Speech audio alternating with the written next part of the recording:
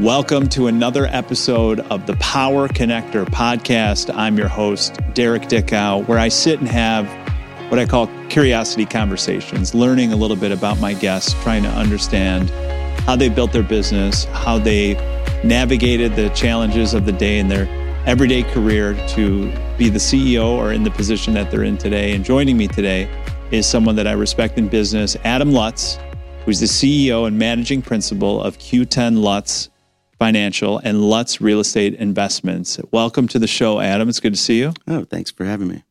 So I start this as a curiosity conversation because I'm just genuinely interested in what other people do and what people have built and understanding what they've done over the course of their career. So I like to start all of my conversations asking what I think is the most important question, which is what's new and exciting for you?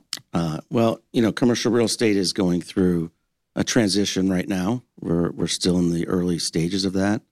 The last few years, especially from 2020 through, I would say last summer of 22, was just a boom time for real estate. Apartments, I wouldn't say that for office buildings, but industrial has been hot, and shopping centers have been leasing up, not malls, but, strip centers, and financing was really aggressive. The interest rates were really low, and if you were smart and able to, put long-term debt on your properties at 3%, you're feeling pretty good right now. And we at Q10 Lutz, we're a mortgage banking firm and advise our clients, and we were begging a lot of our clients to put this long-term debt on with their life companies. At the time, you might have some prepayment issues because your debt was 4.5% or 6%. And to get out of that, you had to pay a prepayment penalty. The smart ones paid it, but locked in long-term debt. And the ones that were short-sighted waited too long. And interest rates rose at a pace we've never seen before. And it'll be really interesting over the next 18 months what develops here. Obviously, office is its own component that would require its own podcast.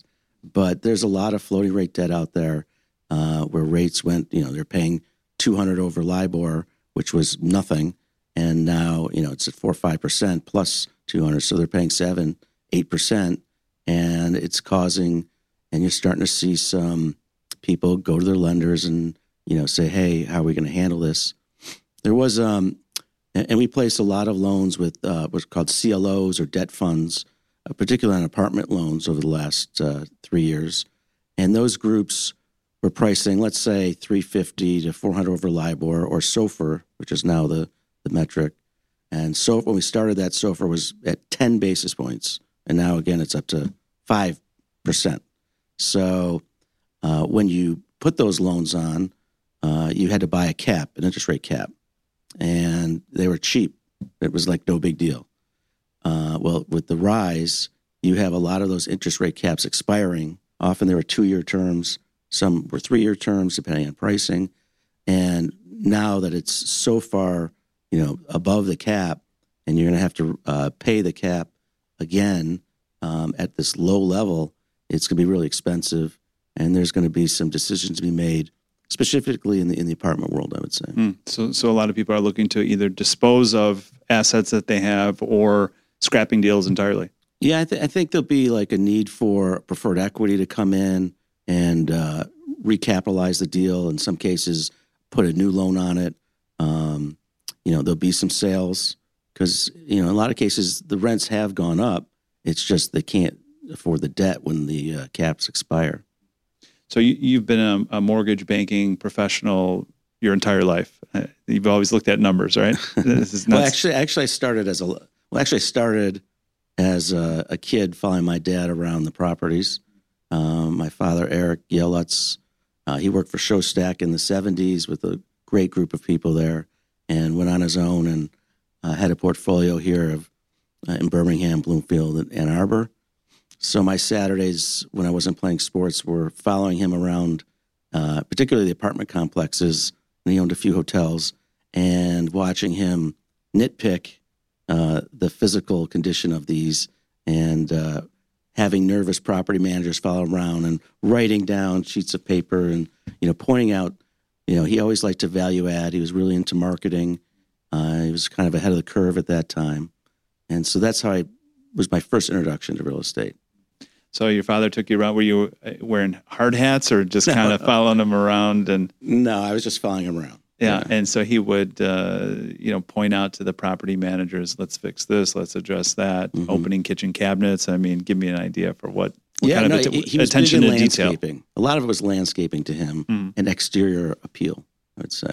Yeah, that's an important part, right? That's the first thing that people see is how does the property look? Could I live here? Yep.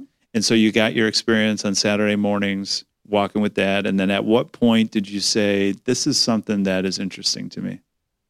Well, in the early mid-'80s, I'm going back, there weren't as many real estate professionals. My friends' dads, there wasn't one. I knew the group, I could name them today, the Curlicks and Partridges and Showstacks, but it was a small handful of local developers have been doing it. And it was a different era. And so it was appealing to me. My dad, did really well in the mid-'80s, bought a lot of great properties, built some properties in Birmingham, renovated the train station and brought in Norm's Eaton Street Station at that time. He did 220 renovation of that building. Behind that's Brown Street Center. He built that building. He had assembled the land where the Townsend is, and his partner ended up developing that, Tony Brown. And he owned a lot of buildings in Birmingham that you walk by every day. And so he branched into Ann Arbor way before anyone else really did. So he had some notoriety then, which was kind of exciting. Personally, I'm not one that thrives in the limelight. He enjoyed it at that time. So it was exciting. And it was something that I thought I would definitely want to get into. I worked in high school, I worked at his office. I changed after school into a suit and tie and helped around the office. I'm not sure how helpful I was, but I tried. And it was exciting.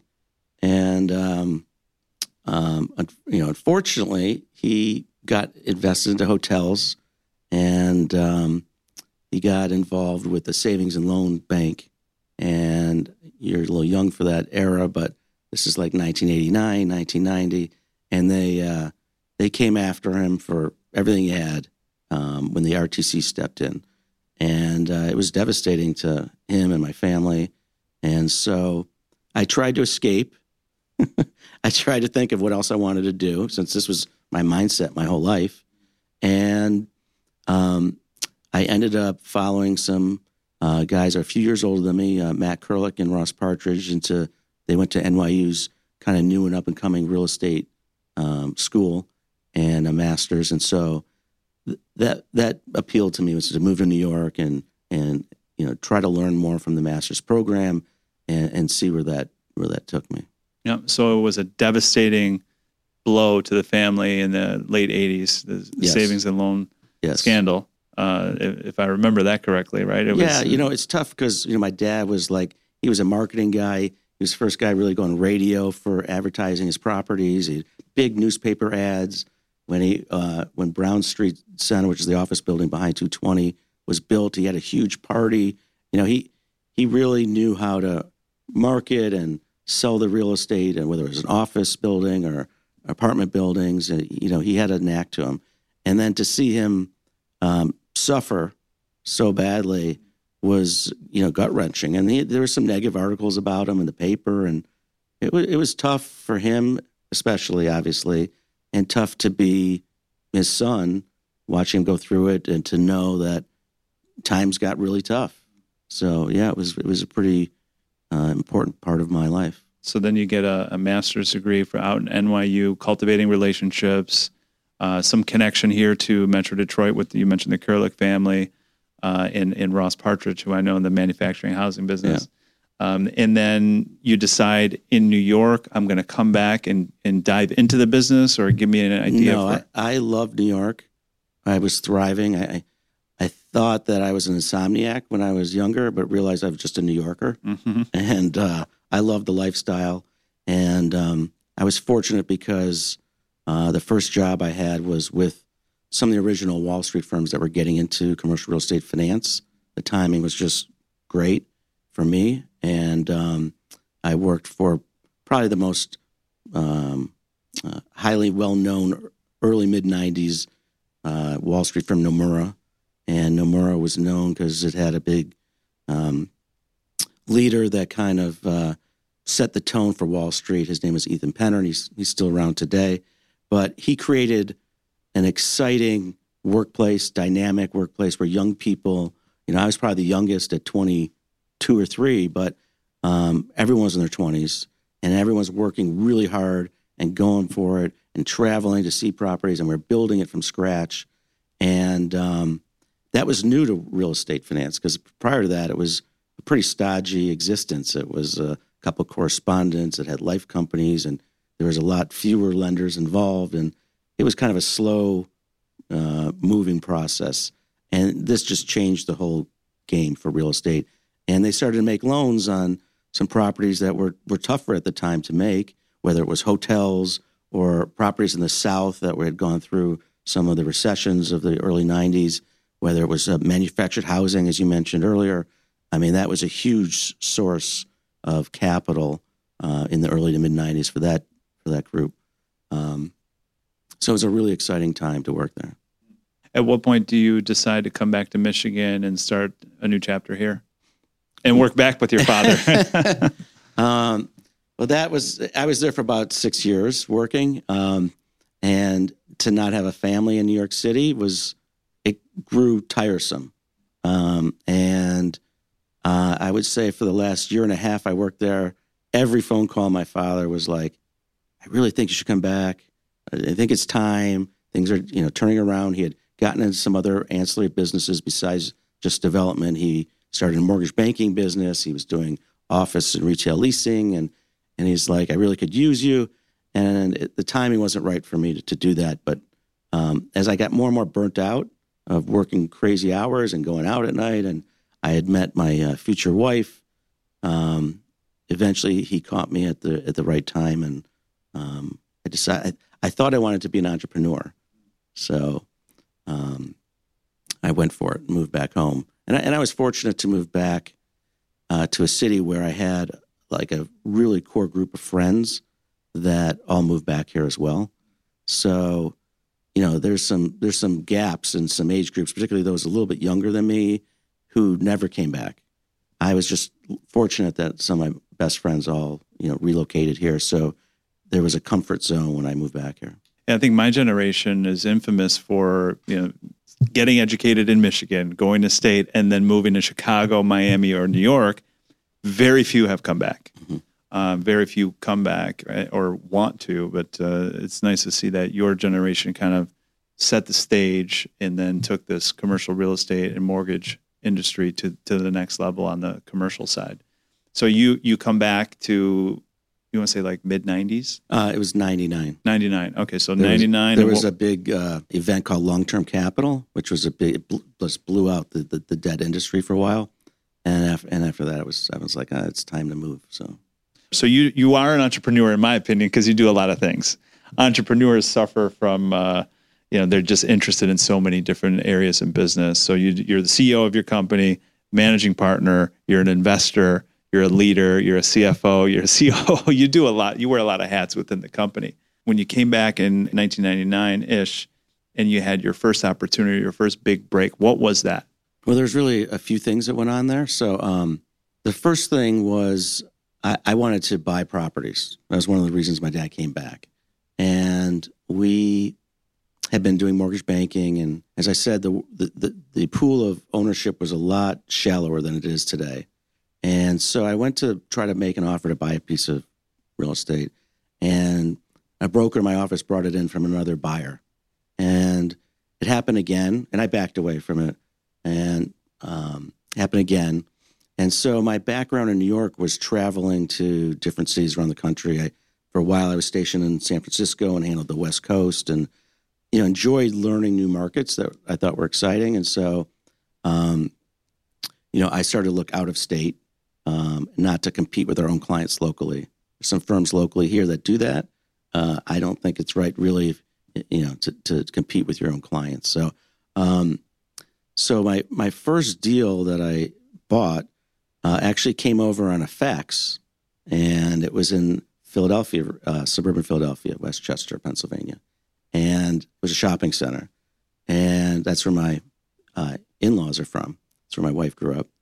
So I sent over my father-in-law to drive out to Westchester, and he drove it, and he took some pictures, whatever, and sent it, via mail, the pictures. And anyway, it just was fortuitous because we had a relationship with the original developer there. He'd come to Detroit to open some stores, and he actually had developed the center. He's like, you should buy it. And so we ended up buying that shopping center, and it turned out to be a home run. It took many years, but we took the local grocer down. We brought in a big giant supermarket, and it was a big success. So that helped catapult my investments out of state. From the mortgage banking side, what really changed the game for us was when we joined. We were Lutz Capital, and we were doing deals with friends of mine that I had from New York. But if we heard, I'm going to make up a name, Morgan Stanley was doing a lot of X, Y, and Z, I'd have to call up, I didn't know them, and say, I'm Adam Lutz Capital, Detroit. Like, not that interested. One-off shop from Detroit, how much business are we going to do? They had big volume thresholds they got to hit. So we joined in 2003 with a group that had formed, which was about 15 offices, individual owners of their offices, but came together almost like a cooperative to share resources. And that was a game changer for us, not only for our clients, because we got exposure to so many more lenders, because we were ICAP. We weren't just Lutz Capital, and we would get referrals on this intranet, and everyone would talk to each other. And it also allowed us to bring on some higher quality mortgage bankers and analysts, because there was a more sophisticated level to it. We were doing more volume, and it kind of launched that business as well.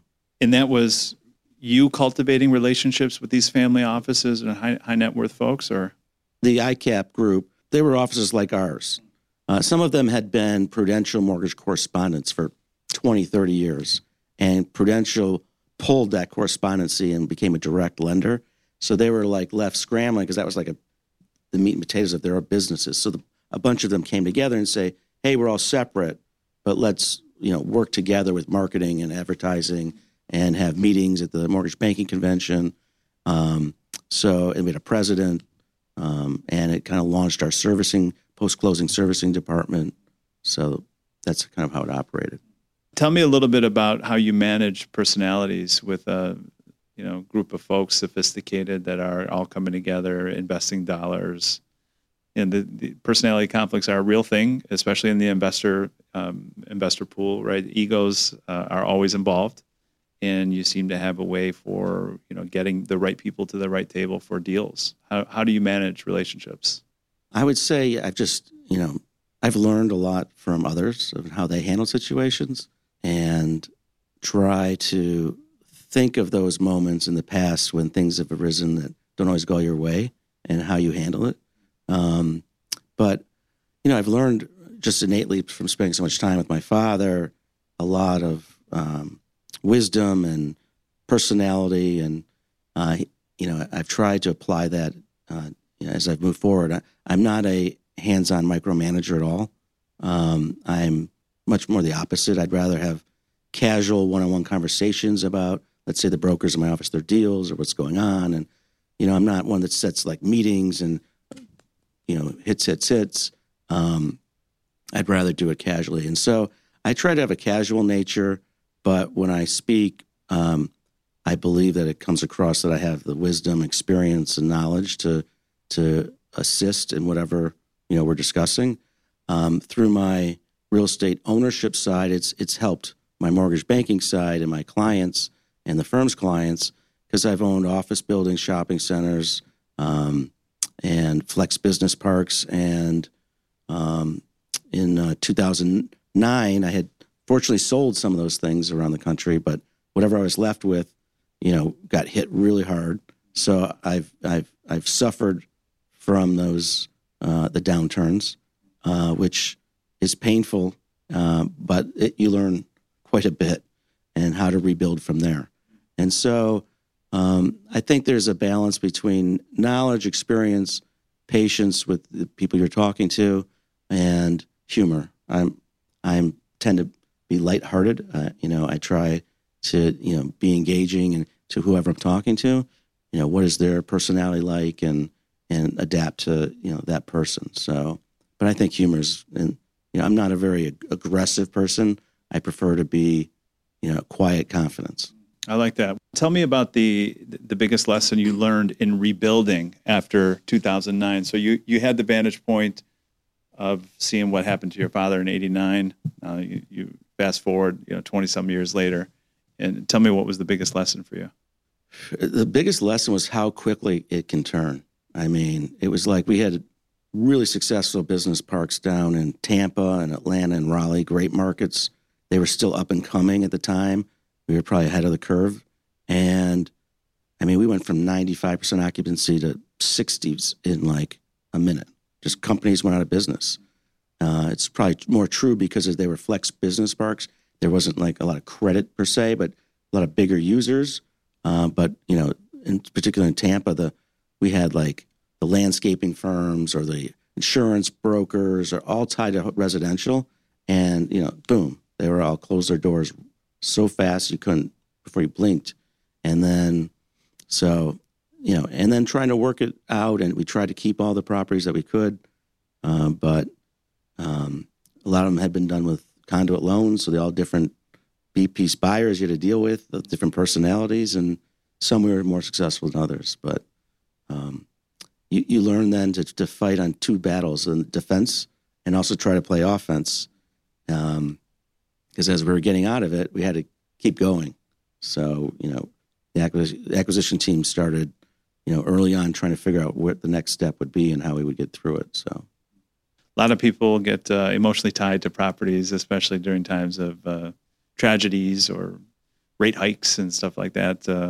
Have you found that you've been able to separate yourself from that sort of emotional connection to properties, or is it just? Yeah, I think being particularly an out-of-state landlord, I've never grown. I was never like that committed to any one property. We'd always bought and sold some things. Bought some stuff in Minneapolis and Philadelphia and Atlanta, and we bought, fixed them, dressed them up, remarketed them, and then sold them. So I always had that kind of a transactional mentality. With people, though, you're not. It's opposite for people. Direct connection with others. It's not a transactional. I mean, the real estate side is transactional, but the people side is very relational. And you've developed relationships with a lot of your colleagues and people in business that have lasted 25, 30 years or more. What's been some of your secret to your strategies there? Humor. I don't know if there's a secret. I just try to be myself. And again, I think I have a warm personality, not threatening. I could be stern if need be, but I'm not a demanding friend or a demanding employer. I like accountability, but our office has always been like a family atmosphere. My dad fostered that, throughout his career. And even people leave, they still, embrace us when we see them in the streets or wherever. Most of the people, I think, all speak very highly of their experiences and what they learned and are appreciative. So, in the mortgage banking, until recently, we had, several people that have been there over 20 years. One was 25 years.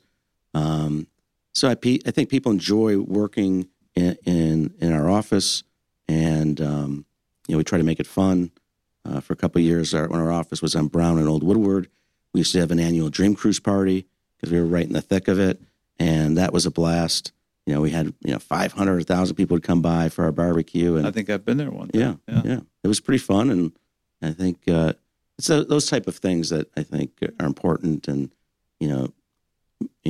create an environment where your staff wants to be there, if it's investors want to come or clients, it's warm and inviting, I think, is important. So it's important for you to have a warm, inviting environment, calm demeanor.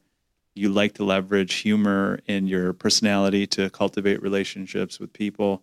Externally, do you take a different approach, or is it kind of like everybody that comes to you gets the same Adam? I think I'm pretty consistent with friendships and with work.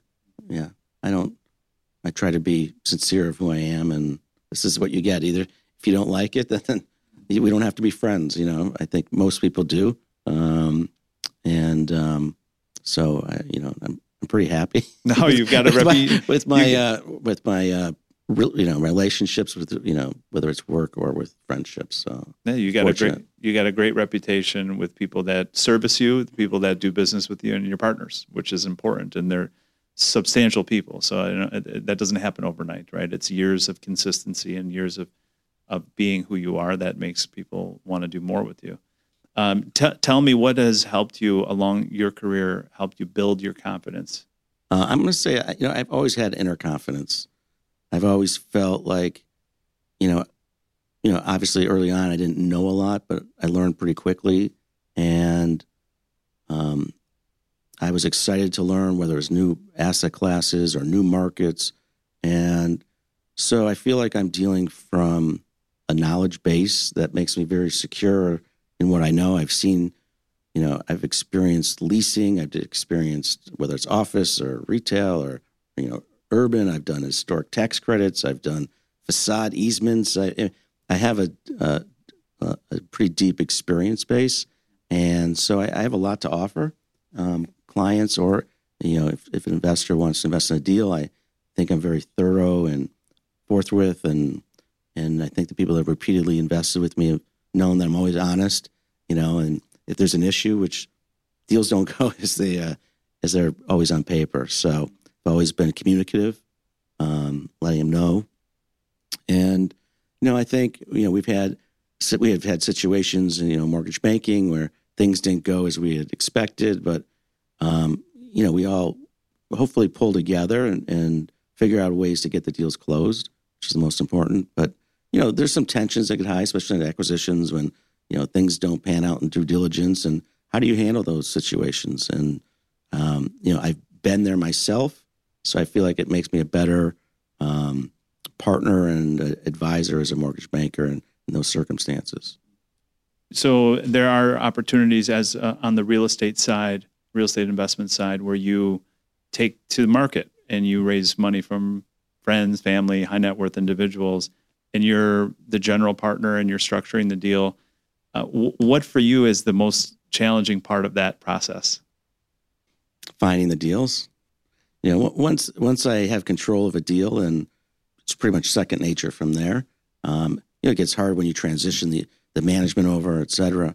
But because you always find out stuff that you didn't know just through, jumping in and doing third-party reports. But I would say finding the deals is the toughest part. It used to be, in the early 2000s, I had started to develop a reputation in certain markets where I already bought stuff.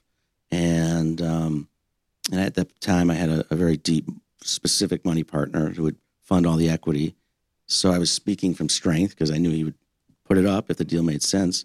But we'd be like one of 3 or 5 groups bidding on, I'll just say, an office building in Center City, Philadelphia, or in Buckhead, Atlanta. Like, it wasn't today with the internet and the blasting and the equity funds that have been raised and pension funds putting out so much money. It was a lot easier to secure deals. It's like if you wanted the deal, sometimes you had to stretch, or you would say you'd bow out, but it was more of a true conversation with the broker. And today it's just really transactional for the most part, and it's tough. It's really hard to find deals. The last few years I've taken a pause and kind of stayed on the sidelines and sold one of my bigger properties in Miami, and have been waiting. And I think that time to find new deals is about to come to fruition, and I think there'll be opportunities, and I'm excited about that.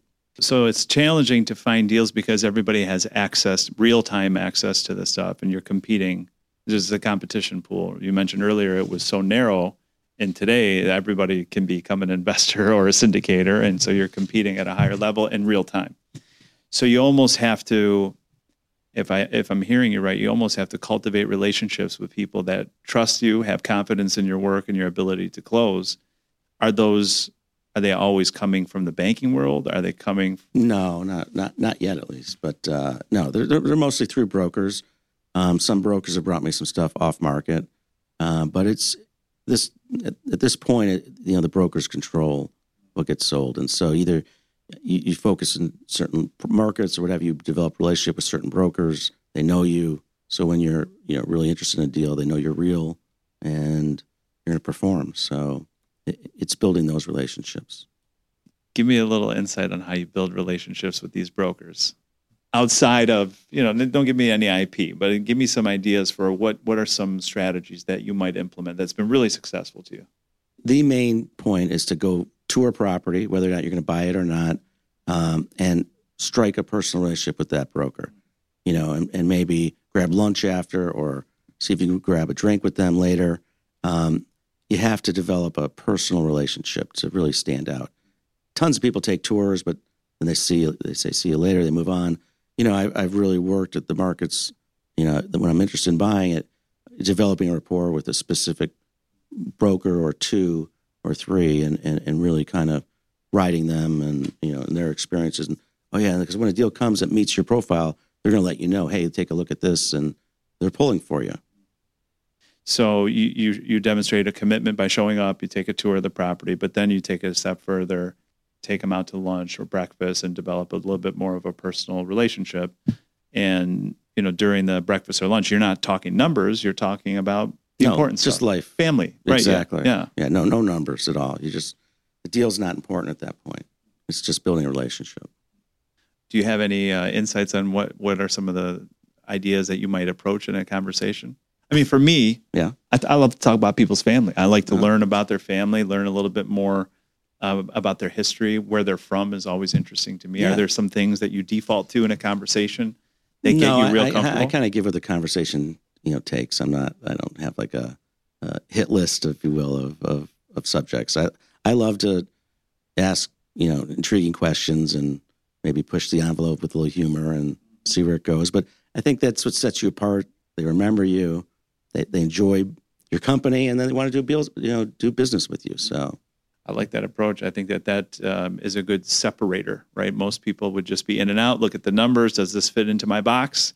But you're willing to go the extra step to help develop a personal relationship. I think that's important.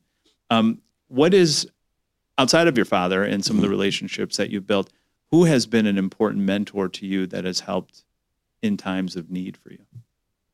Well, early on in my first job, I had two bosses that were major characters.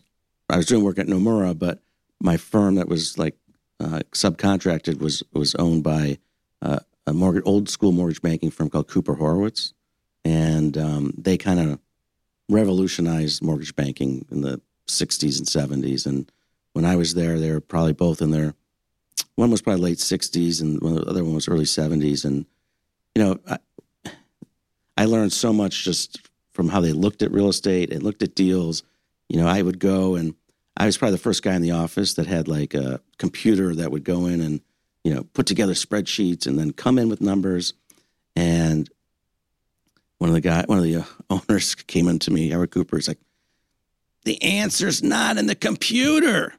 That's what he kept going after. The answer's not in the computer. And then I would take the numbers that I ran. It took me 2 hours, and I would run into Barry Horowitz's office, who was probably the biggest character in real estate finance to ever live, who would be smoking his 12th cigar of the day and chewing on it and like spitting. And he's just an old school, he was immaculately dressed with a suit, just chewed cigars, talked to people like an old school broker. And he would do he would take numbers. He'd say, what's the rent? What's this? What's that? Boom, boom, boom. And he'd come to the same exact loan that I spent 2 hours going through numbers. He just had the innate ability to really break it down just from knowledge of, that deal's in Queens, it's this rent, it's that cap rate, it's this expense. Boom. And so, you learned that how to look through the weeds and not just look at the numbers per se, and have an innate sense of what real estate's worth and what it could be worth. He was really, he also taught me about day drinking. He would take the train in and he would take the train home. So at lunchtime, if he had one drink, one martini, he would come back and he would tell you jokes, or he'd get lenders on the phone and you'd be laughing. If he had two drinks, it'd go either way on you. The third drink, he would get ornery and get mad. And then it was time to stay in your office. So I went out one time with him for some martinis, and I'm 22, 23 years. And I was asleep at my desk, I think, within like 5 minutes. So I learned early on not to day drink, but that teaches you things. I mean, it's a different world. I mean, it was a different time, different era, but it worked for him. So the value of the day drink, one, right? One would be, anything more than one is a little bit, it gets a little excessive. It can get a little crazy. Yeah. So you mentioned these two gentlemen. How about locally? How about today? So, you're an established guy, you got a big company, you got a couple Q10 Lutz and Lutz financial or real estate investments. How about today? Do you cultivate relationships with mentors that are important to you? Do you still have mentors? Yeah, I still have, one of my close friends and mentors, more like a brother to me. His name's Andy Milia. He worked for my father as his right-hand man and partner from mid-'80s. And then late 90s, he got into land development. So he kind of pursued that, but he stayed in our office. We were partners in the land deals and the original ones with him. And he has always been my go-to if I have any questions at all. He's really, he's very logical and breaks things down for you and helps you think them through. He's a wonderful, wonderful person. And I would say he's probably my most influential mentor that I've had. So you're still cultivating relationships, even at your stage? I try to, yeah. I've tried to work hard over the last few years in particular to get back out and make a point to take people golfing, meet for a drink, meet for lunch. Every week I try to set up a few different, think outside the box. People generally are happy to hear from you, and they always end up, you bring something up and it leads to something else that you didn't expect. And I've been really working hard at that since, probably I was really busy in 21. So 22, 23, had a little more time. People love coming to our office in Birmingham, walking to the restaurants. So that's something I've really worked hard on the last, year and a half. Would you categorize people into different, like maybe somebody that's above you, somebody that could be a center of influence, and then maybe somebody that looks up to you? Do you have different categories of people that you might cultivate these kind of relationships with? I try to mix it up for sure. Yeah. What have you found is the best piece of advice to someone that's coming up? Do the same. Reach out, be aggressive. Don't be hesitant to make that call or to reach out and ask someone to get together. Even if it's just stopping by their office, or because the more people you meet, you develop a rapport with, the more things come out of it long term. I would say for especially for young people, and I was certainly guilty of it. I was like in a rush to buy deals and finance this and a longer term perspective is really important.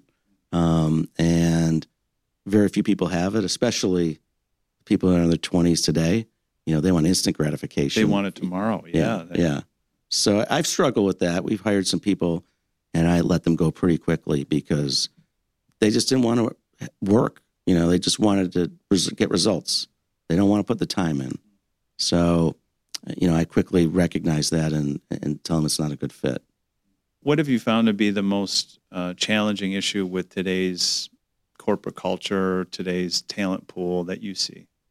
It's been really hard to find those people that want to stay long-term and have that long-term perspective. We've always had it in our company, and there's just a lot of jumping around these days, and the grass is always greener, or they think it is. I've had people take a job sign the offer letter, and then 2 weeks later, the day before they're supposed to start, sorry, I took another job. That's happened twice to me in the last few months. It's like there's ramifications to what you do and how you act, and I don't think that some of the younger people grasp that. But it affects, I'm a smaller business, and, we got it all set up for you. We're ready for you as you're starting, and, we've laid it out, and then not to show, it's a hole. And that means more often than not, I'm jumping in to do things that I, hired someone else to hopefully help me with. So it's a challenge, and not just in your business, but in every industry that we see. People will ghost. They'll come back and say, yeah, shake your hand. I'm here to work, and then disappear.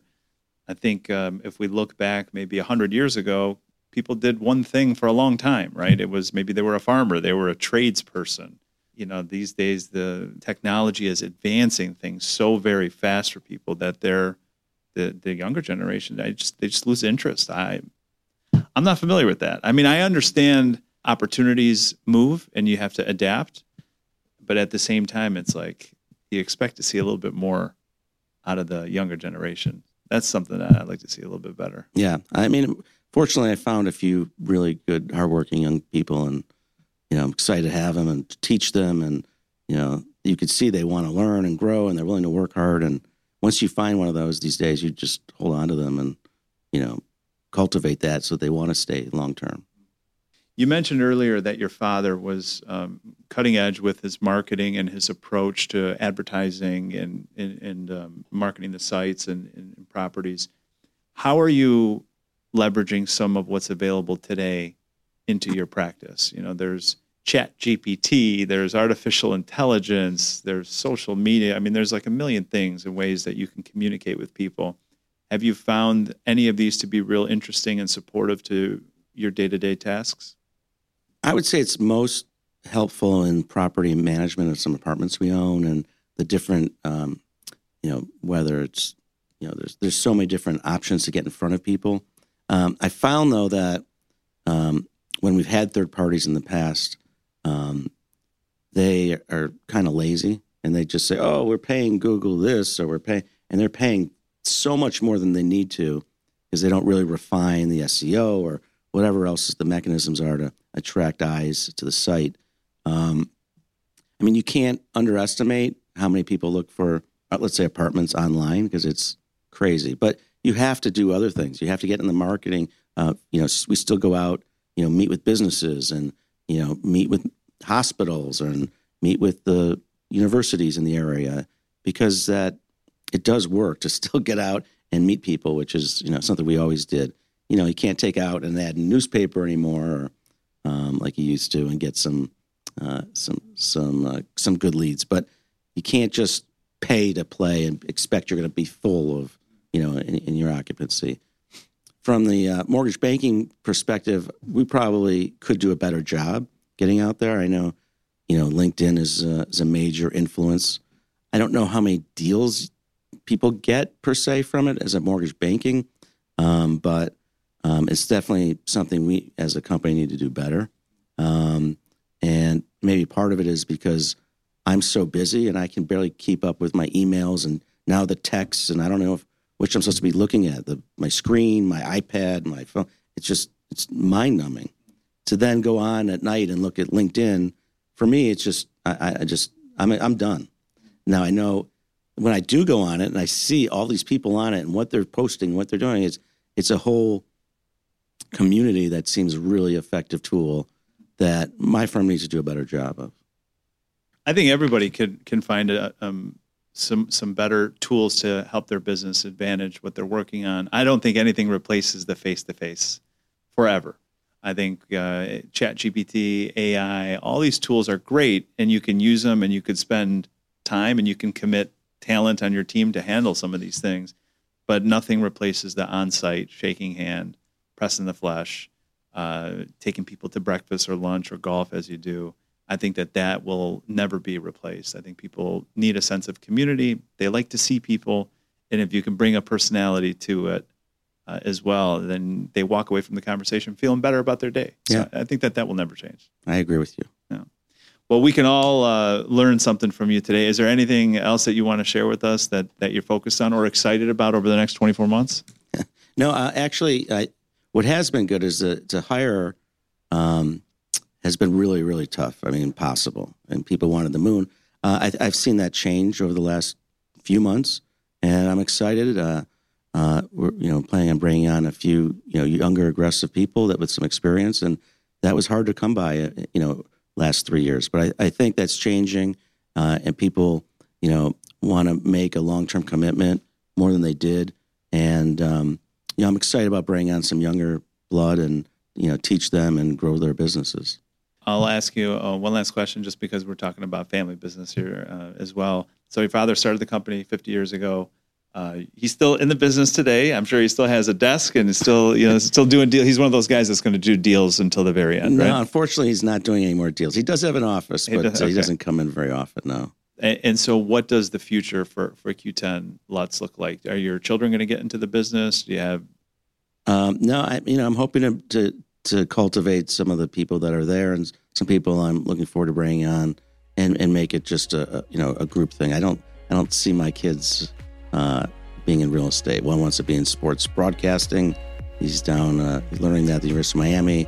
My daughter's in fashion in New York, and my other son, we'll have to see where he goes, but I'm sure it'll be something unique and exciting. Yeah. I don't see real estate in his future. I think I see bigger things, maybe like a sports agent, or he's a personality and a good one. Oh, very good. Yeah. He got it from his father, for sure. He's way more charismatic than me. Is he? Yeah. I look forward to meeting him. You should bring him to the program. Yeah, I should do that, yeah.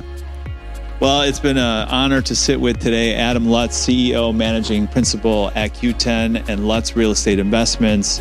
And appreciate the time today, the conversation. It was insightful, learning your story, learning what's important to you, and hopefully walking away with a few nuggets to help you better your business and your career. Thank you for joining us on the Power Connector podcast.